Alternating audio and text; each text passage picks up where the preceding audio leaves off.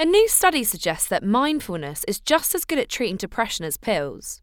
The Buddhist practice helps people to become more self-aware and gets them to concentrate harder on their thoughts and feelings. Here's an instructor giving some tips on how to cope with stressful situations. What you do if you're trying to be mindful, let this thought process run itself out, this anger, let it run itself out, but you're watching it. You're an observer. Now, a professor of psychology from Oxford University reckons it's as effective as medication.